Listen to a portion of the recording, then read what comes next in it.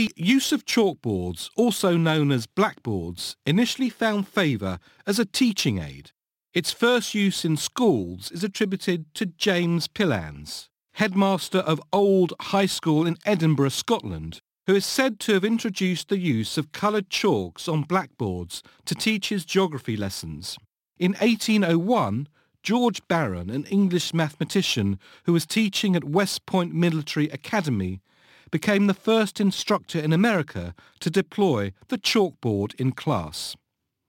The popularity of the chalkboard spread rapidly. Not only did it enable teachers to communicate in writing with a whole class, it cut down the use of costly paper, ink and pencils. Chalkboards soon became equally important in business organisations for presentations and brainstorming new concepts amongst several people at once. Retail contribution fact file. Quickly changed and updatable, blackboards continue to be used by market traders, retailers and restaurateurs around the world.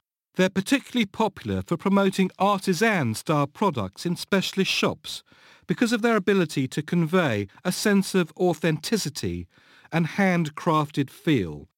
Their here today, gone tomorrow adaptability also makes them a cost-effective option for seasonal and promotional messages and for communicating a strong value proposition.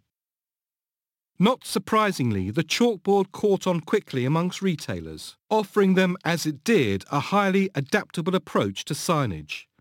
Easily updated with clear black and white messaging, they were cheap and quick to use.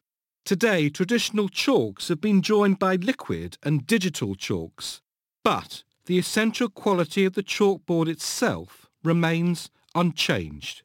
Where would our retail history be without it?